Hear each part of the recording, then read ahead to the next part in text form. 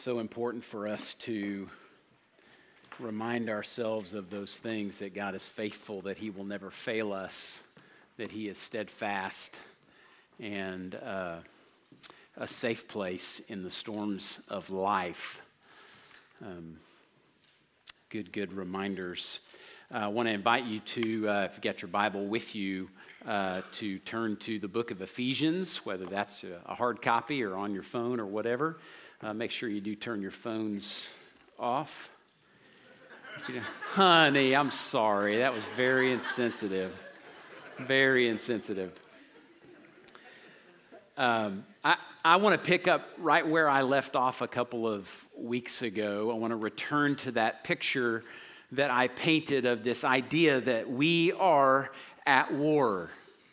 And I said that you may not feel like it at the moment, but I bet you can think of a time when you did, and I can guarantee you that there will be another time when life will feel very much like a battle zone. Paul tells us in Ephesians 6 at the end of this letter that our battle, our fight, is not against flesh and blood. So we're not waging war against our culture, against our neighbor, against our government, or anything like that. Our battle is against principalities of darkness. It is a spiritual war that's going on that we're a part of. And our battle is very specifically against what Paul says are the schemes of the devil. Now, when I say devil, I know that it's possible in our day to think of that as some kind of mythical figure or creature, some sort of legend, maybe just something that someone made up to make sense of why the world is such a mess. But biblically understood, the devil is very real, very tangible, very important for us to think about, certainly very real. So we are going with the biblical assumption that we have an enemy, and the lead of that enemy is the devil. His strategy involves one core thing: deception. And if we miss that, if we try to think about all other kinds of things, we will fight poorly. I mentioned a book to you a couple of weeks ago. I want to remind you again, it really is one of the best books I've read on just waging war in everyday life as a follower of Christ. It's called Live No Lives by John Mark Comer. And here's how he describes the strategy of the enemy. This is how it plays out. It's deceptive ideas, see if you can relate to this, that play on disordered desires that are normalized in a sinful society. That's how that works out in everyday life for you and for me. So if we're going to wage war, that's where we've got to go with the fight. Now, Paul says in 2 Corinthians 10, the weapons of our warfare are not of the flesh, but of divine power to do what? To destroy strongholds. We've all got them. To destroy arguments and every lofty opinion raised against the knowledge of God. And here's the key: to take every thought captive. To who? To Christ. So God's strategy is to bring truth to bear on the lies of our enemy. That's where the battle takes place. And so I want to offer a strategy statement of my own that I think addresses what Comer describes, and that is biblical truth made clear by the Holy Spirit and cultivated within a community of Christ followers. That's how we wage war. Biblical truth made clear by the Holy Spirit, absolutely essential, and then cultivated within a community of Christ followers. So with all of that in mind, we go back to Ephesians 1, 3 through 14. We said this is a song of praise or a doxology that Paul writes to begin his letter. He begins it by saying, "Blessed be the God and Father of our Lord Jesus Christ." This is a declaration of praise. It is also a declaration of war. He is stating truth that will confront the lies that the enemy might tell you or me in everyday life. The truth outlined here revolves around the gracious activity of God on our behalf. And so right after declaring praise to God, he says that we have been blessed in Christ with every spiritual blessing. Then the rest of the song is really just celebrating or rehearsing the blessings that each of us enjoy as children of God. 2 weeks ago, I mentioned in verses 3 through 6 the work of the Father. And so Paul is actually celebrating the work of the Trinity here, Father, Son, and Spirit. So verses 3 through 6, the work of the Father. And he specifically identified that as us being chosen. Then last week, Jeff talked about the work of the Son, and it's actually divided up into 2 parts. So the first part deals with us being redeemed. That is a work of the Son on our behalf, one of those spiritual blessings that we enjoy. This morning, we're going to talk about the second part of the work of the Son in 11 and 12, and then in 13 and 14, we'll look at the work of the Spirit. So spiritual blessing number 1, chosen for adoption into God's family. That's true of you if you know Christ. Secondly, second spiritual blessing is we are redeemed from the mastery of sin. What a great gift. What a great gift. This morning we're going to begin with a third blessing that has to do with inheritance. And to be honest, I didn't think a lot about an inheritance, very practically speaking. I grew up in a single-parent home. My sweet mom took care of me and my sister, and we were a handful. And as you can imagine, a lot of financial strain, a lot of challenges there. When my sister and I moved out, my mom was on her own, and eventually she sold the house and moved into a little apartment and had a lot of medical issues.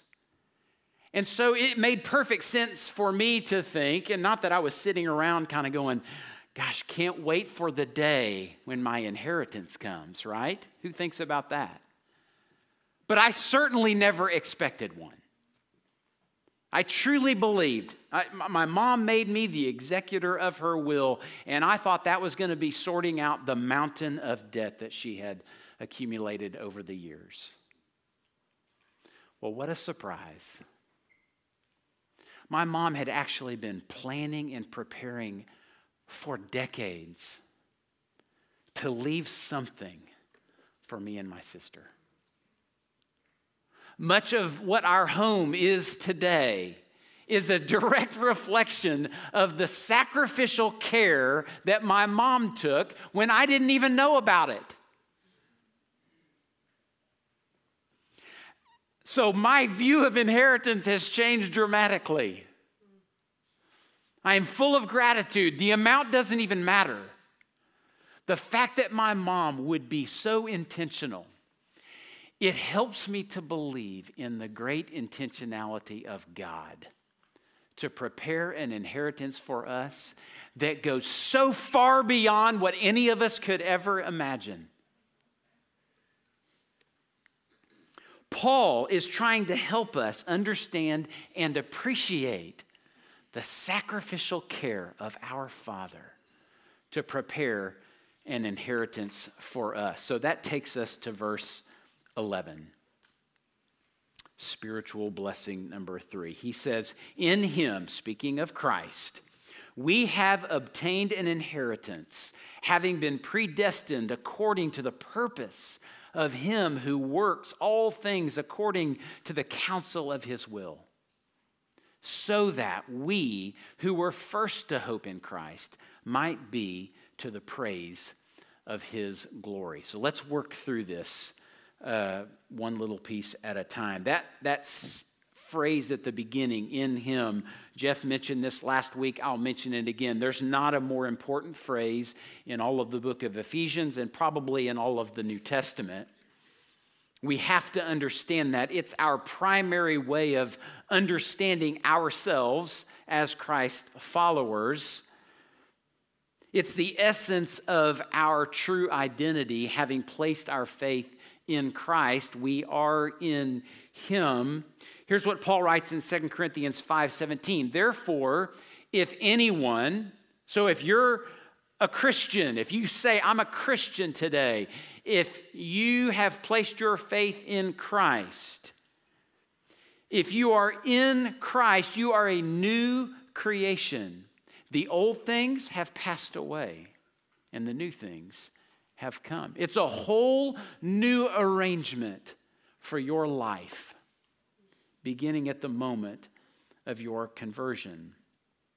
It's how we are to understand ourselves. It's also the central, primary way in which we are known and understood by God. It's how he sees us in Christ. That's how Paul says it again and again and again. We are united with him. We are in communion or fellowship with Christ. We have been identified with him. Those things that are true of him are true of us. We are being progressively conformed to his image. That's sanctification. That's the spiritual formation that's going on in every person that knows him. The imagery that we're given throughout the New Testament, head and body imagery, right? Christ is the head. We are the body. Vine, branch, right? Husband, wife, all of those images are meant to help us understand what it means to be in Christ, to be united or one with him. So Paul is saying, because of that relationship, that orientation in your life, we have obtained an inheritance. Quick pause on that translation. It says we have obtained an inheritance, and while that is most certainly true, and Paul is going to bring us back to that idea in other places in Ephesians, it doesn't seem to be the best way to understand what he's talking about here. The verb, and I'm not trying to be all grammar geekerly or whatever, but it's a passive, which means something is happening to us. So the better way to understand this is that we have been made an inheritance, made a heritage. For who? For God. We, in Christ, are his inheritance. We have been claimed as God's own possession. Does that ring a bell if you're thinking about your Old Testament? When you're thinking about the people of Israel, what did he say about them? Peter remembered that. 1 Peter 2:9, he said, now he's speaking of the New Testament church, but he's borrowing Old Testament language and the descriptions of Israel. Here's what he says. Those of you who are in Christ, you are a chosen race, a royal priesthood, a holy nation, a people for God's own possession, that you may proclaim the excellencies of him who called you out of darkness into his marvelous light. You have been made an inheritance of God. That's a beautiful truth. We're going to come back to that later. But you have an inheritance because you are an inheritance. And in that order. Once again, Paul mentions this idea of being predestined. And if we have been made an inheritance, we have been predestined with purpose. So what is that purpose? Again, I want to take us back to God's selecting, electing, predestining work that he did all the way back with Abraham. This helps us kind of get a full picture of why would God choose me or you? Remember 2 weeks ago I said, not instead of somebody else, in spite of who you are, in spite of who I am. But listen to these words in Genesis 12. This was God choosing, predestining Abraham. Now the Lord said to Abram, "Go from your country and your kindred and your father's house to the land that I will show you. And I will make of you a great nation, and I will bless you and make your name great." So, gosh, all these amazing benefits for Abraham, right? Chosen by God, hand-selected, sent to a place of blessing. Why would God do all that? So that you will be a blessing. I will bless those who bless you, and him who dishonors you I will curse. And in you all the families of the earth shall be blessed. So Abraham was blessed to be a blessing.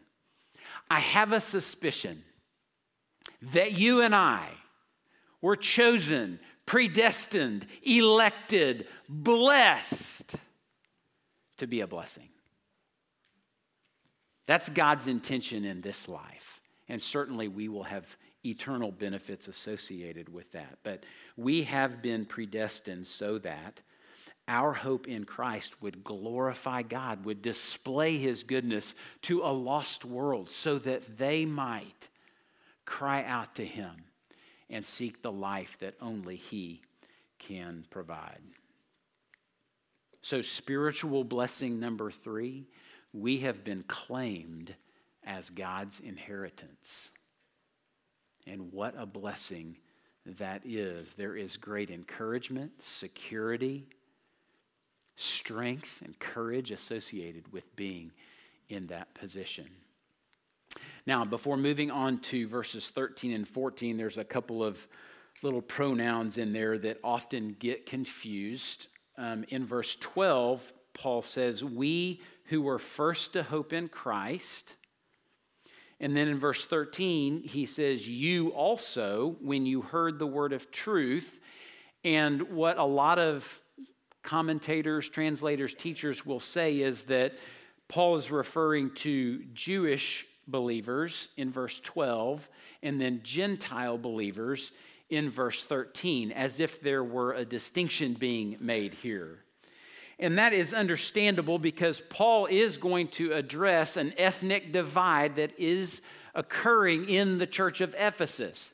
There is this tension, this conflict between Jews and Gentiles, all of them believers, but there's some tension there. And he is going to address that and talk about the unity that there is in the body of Christ. But here, it really doesn't make sense for him to begin making that distinction. It doesn't begin until chapter 2, verse 11.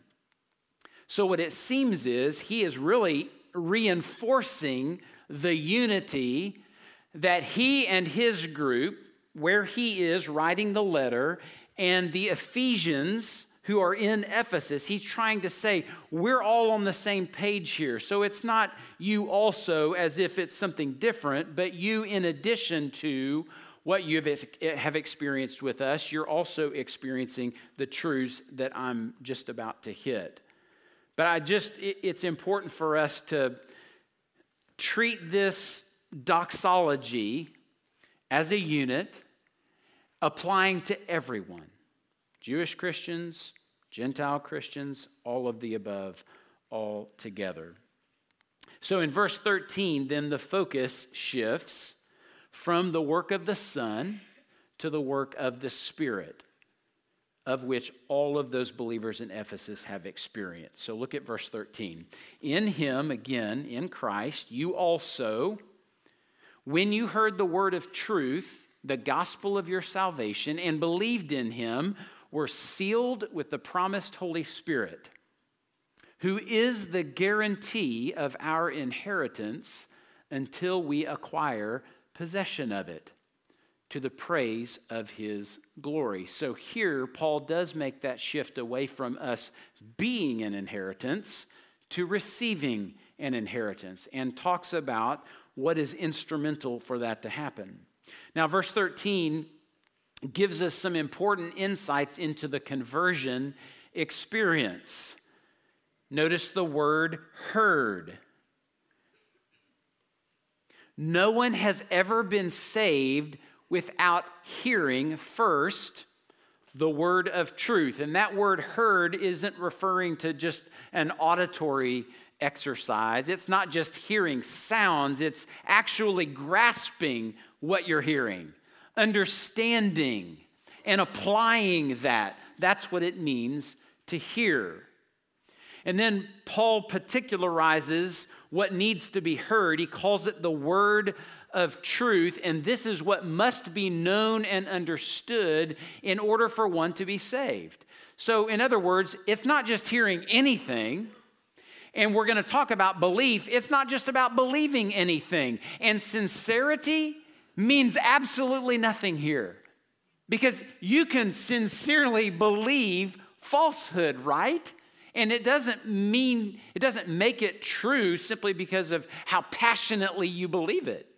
It either is or it isn't. So, these people in Ephesus, when Paul and his crew first went there and shared the gospel with them, they heard it, they understood, they received it.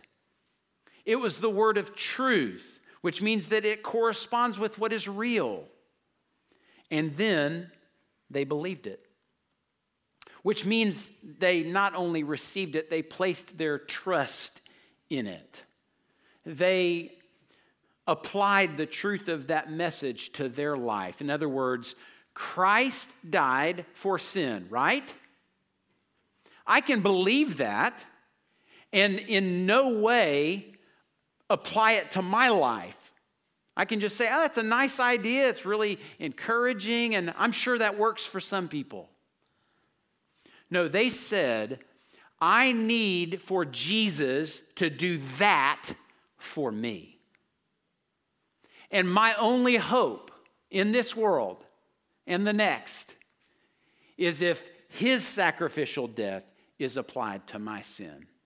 That's the only way I'm ever forgiven and made right with God. That is what they did.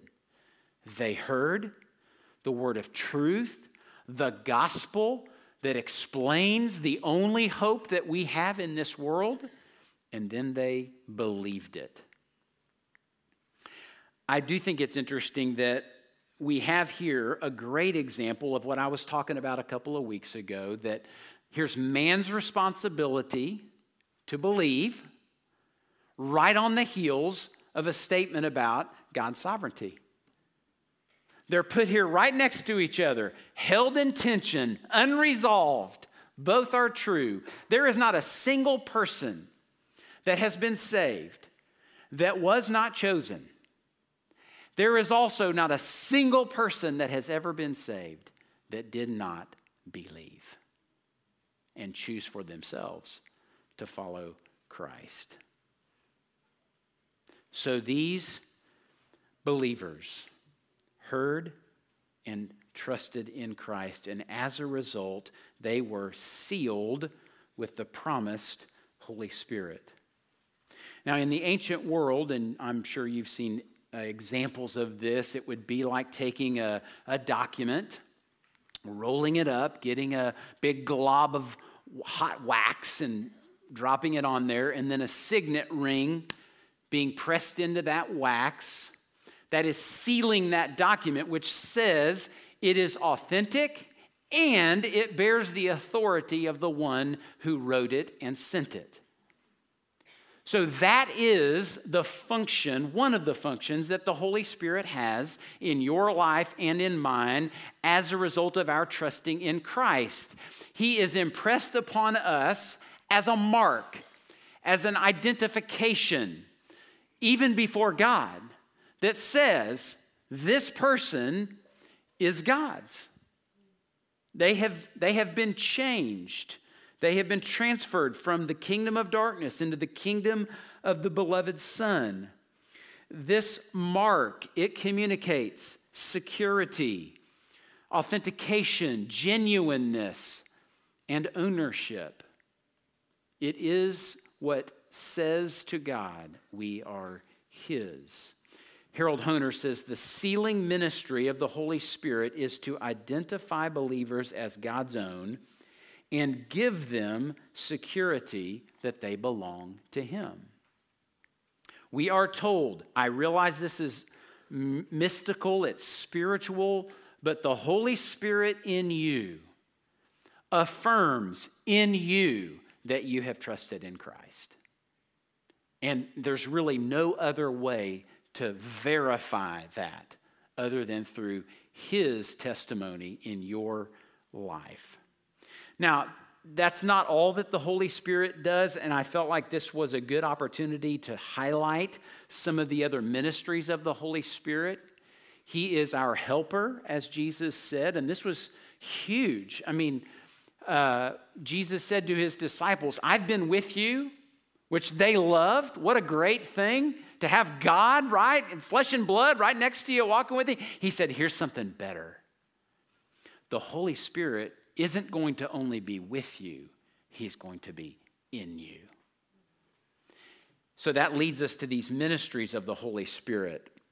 There is indwelling, which is God's enabling residence in the life of a believer. And there's a whole lot wrapped up into that. But the Holy Spirit takes up residence in you. In you. It's not just an idea or a concept. It is God's power, alive and well, in you, enabling you to live the life God intends. Baptizing, that is the unification of believers with one another in the body of Christ. So when you trust in Christ, you are put together with other believers into the family of God. That means, look around, you're surrounded by family, brothers and sisters in Christ. And you are that way because God decided to make it that way. You were baptized by the Holy Spirit, spiritually speaking, which brought unity between you and other believers. Two other ministries of the Holy Spirit: filling, which is biblical guidance, instruction, and correction, not to be confused with indwelling. This is different. When it talks about being filled with the Spirit, it means being led by the Spirit, controlled by the Spirit. That's the idea there. And then lastly, comforting, sustaining believers through the difficulties of life in a broken world at war with God. That is a ministry of the Holy Spirit in your life and through your life as you relate to others around you who might be facing the difficulties of life. I'll highlight that the indwelling and the baptizing, and I would say the sealing, happen immediately at the point of conversion. So, a common teaching in our world is the idea of a second blessing related to the activity of the Holy Spirit. I understand where that comes from. Those who teach that draw from the book of Acts and some of the manifestations of the Holy Spirit in the early church. And I would say I think the book of Acts is descriptive, not prescriptive. So it's just telling us how the early church was formed. But according to what Paul says here in Ephesians 1, when you trust in Christ, right, the mark, you are sealed, indwelt, and baptized immediately. Then you begin this ongoing relationship with the Holy Spirit of filling and comforting. That is the ongoing work of the Holy Spirit in your life. Specifically, what we're taking away from this doxology here today is that the Holy Spirit serves as a guarantee of an inheritance that we will receive when we leave this life and go into the next. And there is great assurance associated with that of two things. First of all, I said earlier, we get an inheritance because we are an inheritance. And I want to ask you this question. Do you think there is any chance at all that God will lose his inheritance? Yeah, not a chance. So do you feel that? Do you feel the encouragement and security that is associated with that? We're going to talk about the lies of the enemy and how to speak to those. And you can say, I am an inheritance of God Almighty.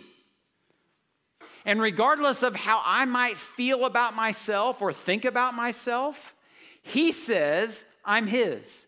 He claimed me as his inheritance. Therefore, I have an inheritance. And I'm living for that. I'm living with that in mind.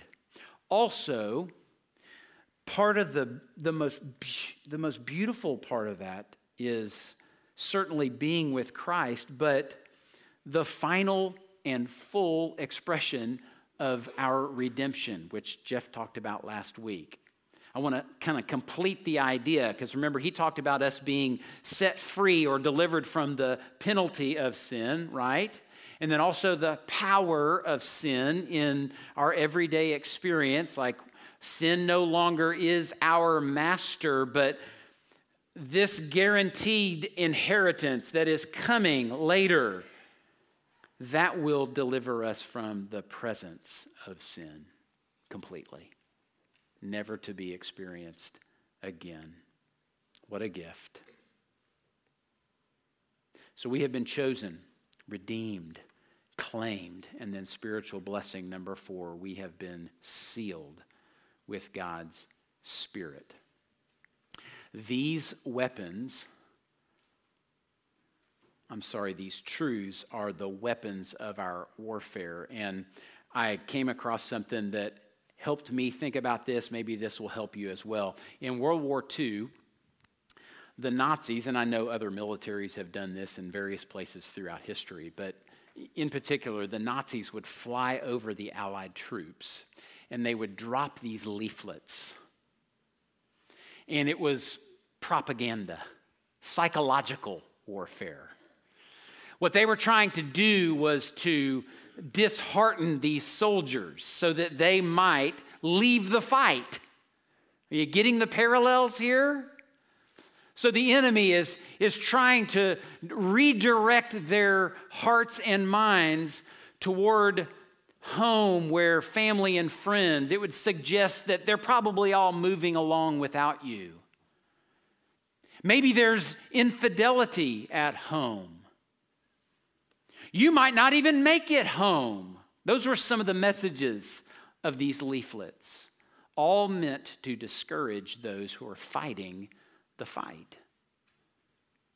The enemy, our enemy, the liar, he does the same thing.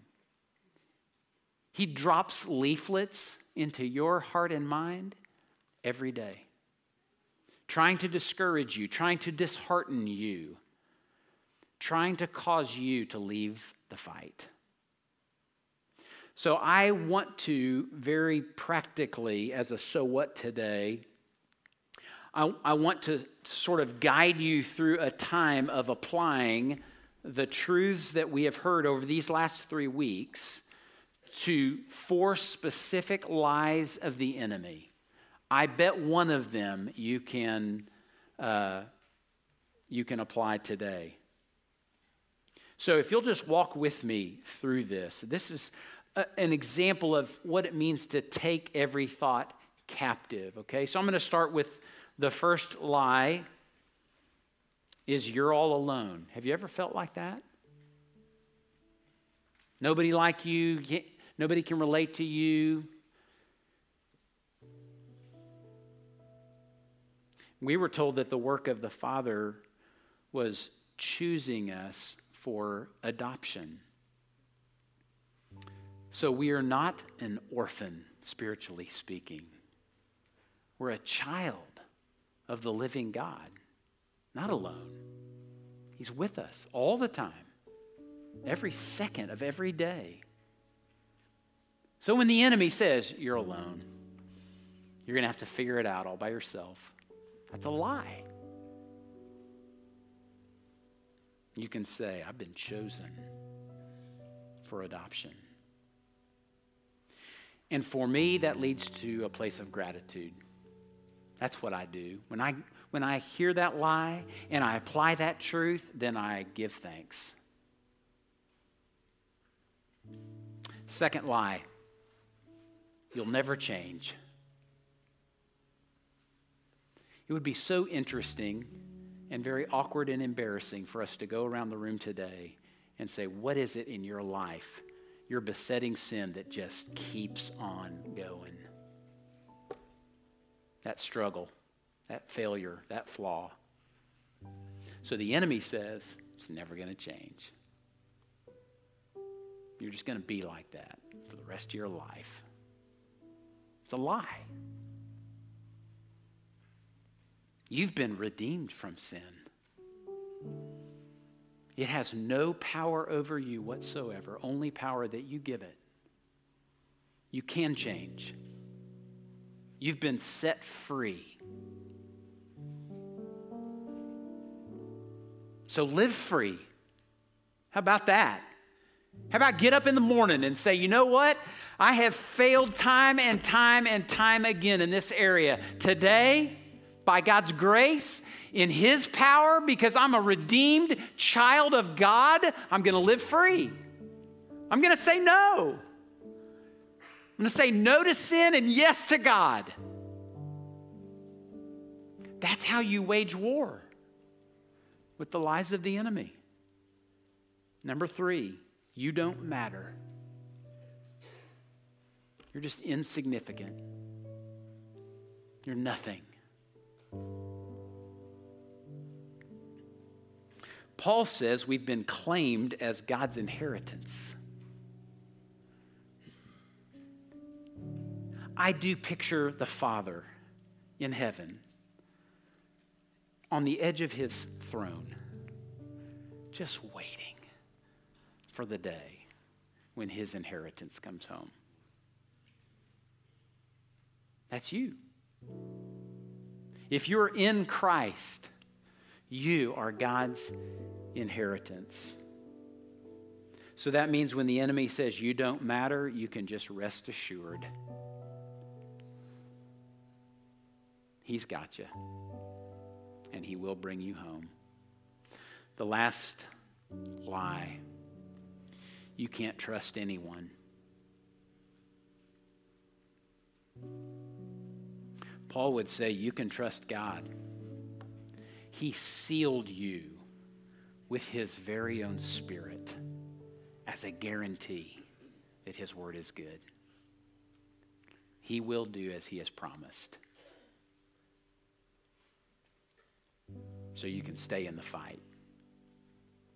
Fight the good fight of faith. Don't let the enemy wear you down.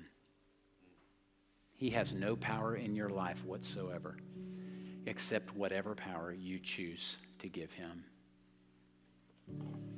Chosen, redeemed, claimed, sealed, blessed with every spiritual blessing, and blessed to be a blessing.